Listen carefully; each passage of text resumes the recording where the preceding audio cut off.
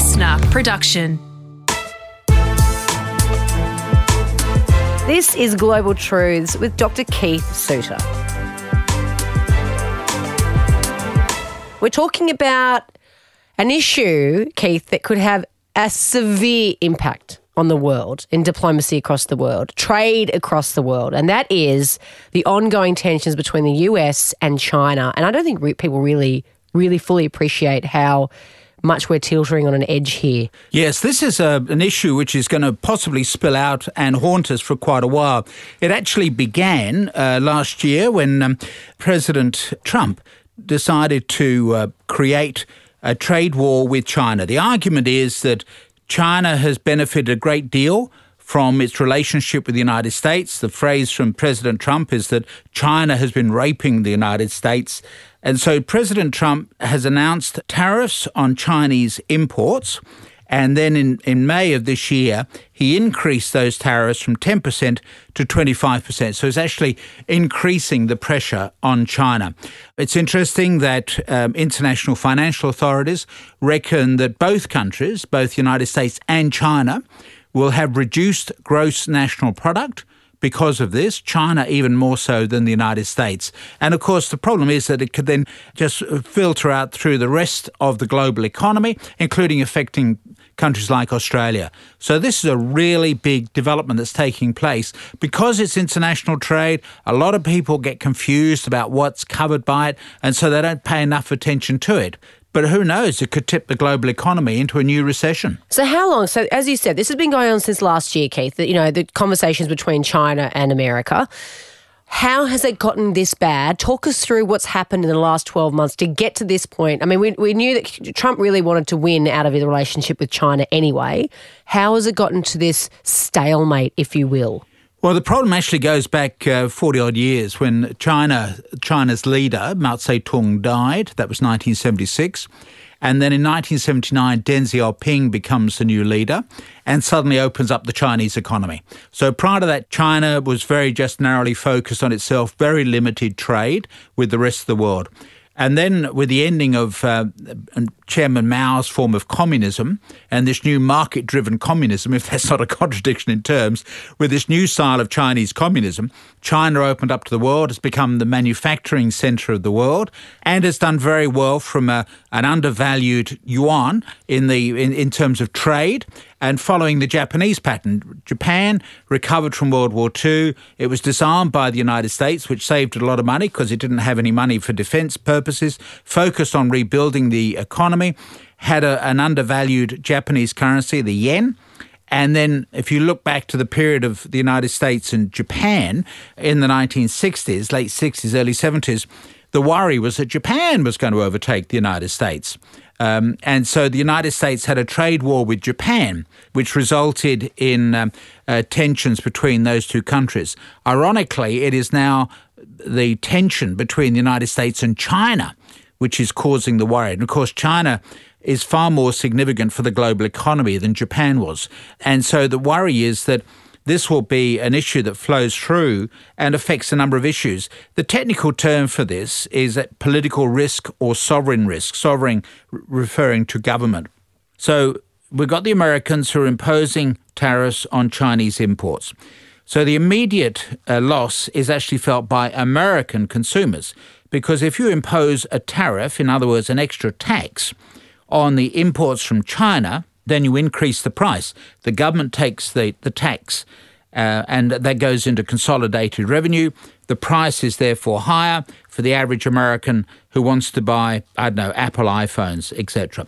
So the immediate loss is felt by American consumers. Another form of loss will be for Americans who are producing items that will be sold back in China, such as some foodstuffs. And so you get a problem then that people who are particularly working on the land, many of whom are actually Trump supporters, will end up losing their market share.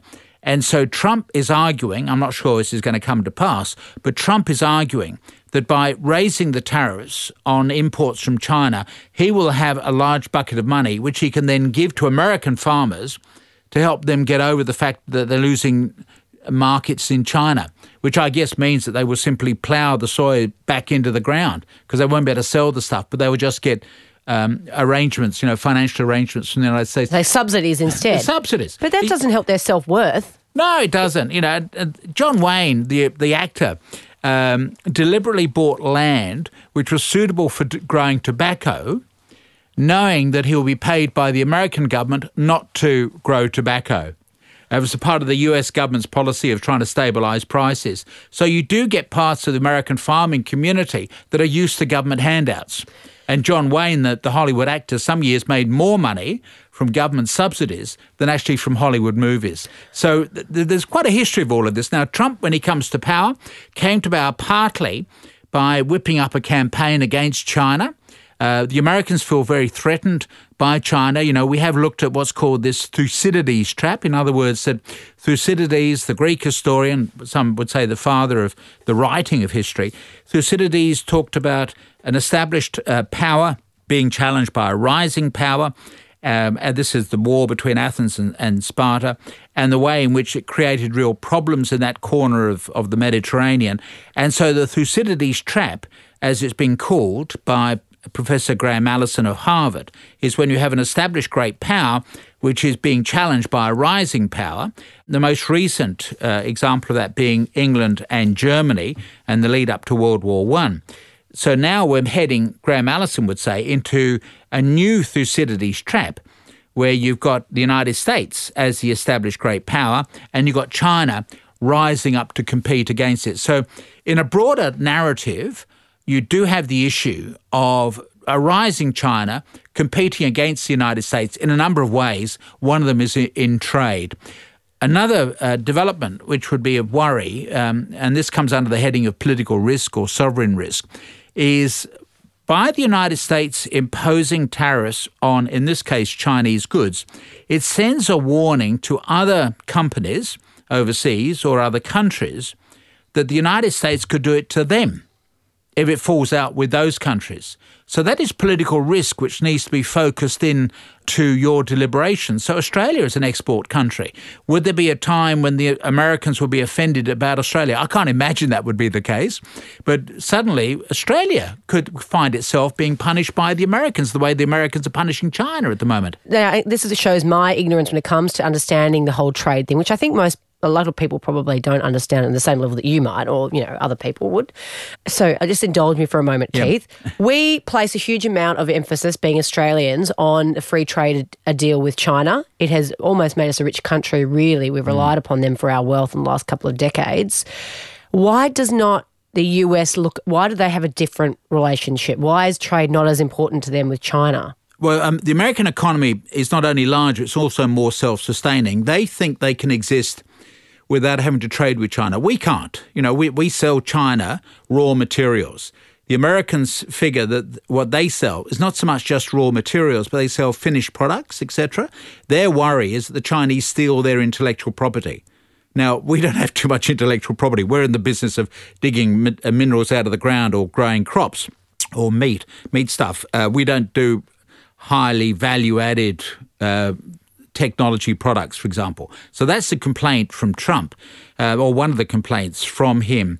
So that's one of the reasons why people are concerned that, President Trump is saying we need to build Apple in America. The problem is you can't build Apple in America. You can design Apple products in America, but Apple products themselves are assembled in China from components made in Vietnam or Taiwan. In other words, countries that are cheaper than America's labour costs. So the problem then for the United States is that they're caught up, like the rest of the world, in a global supply chain.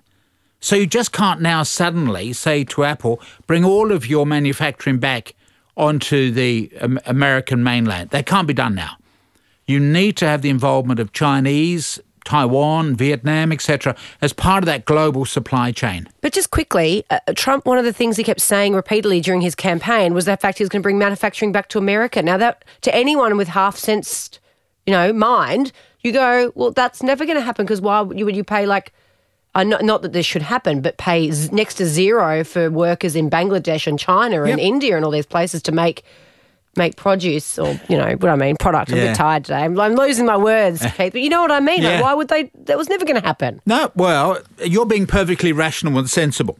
But a lot of people feeling very angry supported Trump's point of view. And they saw Trump as a business person running for the White House. They figured that a business person would know more about international trade, and therefore they had confidence that he'd be able to sort things out for them. Now, you and I know that that's not the case. And in fact, if you look at the history of manufacturing, there is a window of opportunity for every country. So if you take shipbuilding, for example, which we used to do in Australia, we can't do that now. It's gone offshore. It's gone to Singapore, and then from Singapore to South Korea, etc. Every country gets an opportunity for that window of opportunity, but then the window closes because labour costs go up or other countries come along who develop those same skills. It's a bit like manufacturing the steel. Britain started off the steel revolution as part of the modern era, beginning in, say, 1750. Then what happened is that the Indians said they would like to make steel. And one of the leaders of British steel industry, about 80 years ago, said to this Indian, you will never make steel. Now it's the Indians who make far more steel than the British, and they're actually buying steel mills. But having difficulty, by the way. One Indian company recently sold a steel mill for £1 just to get it off the books. So it's very interesting that Britain, which invented steel manufacturing in the modern era, no longer can be a big producer of steel. I might just say that one of the best examples of British steel manufacturing is literally down the road from where we're sitting at the moment, Sydney Harbour Bridge. That was built in an era when Australia said it didn't have any iron. So all the stuff came in from England and we built the Sydney Harbour Bridge. Now we, of course, are a major producer of iron, but in the fullness of time, we will be replaced by Africa. As China opens up the global economy with its Belt and Road Initiative, so you will find other countries coming on stream, which means this is the nature of the modern economy, that it's always changing, it's always dynamic, etc. And so my own feeling is that President Trump should have spent more time just saying to the workers, well, not only Trump, but Bush and Obama, we have got to re-educate you to get away from working in the old-fashioned industries and focus on the new emerging industries. That's where the future of America is, not trying to recreate an industrial past which is gone and cannot be recreated. Or if it is recreated, it'll be done by robots.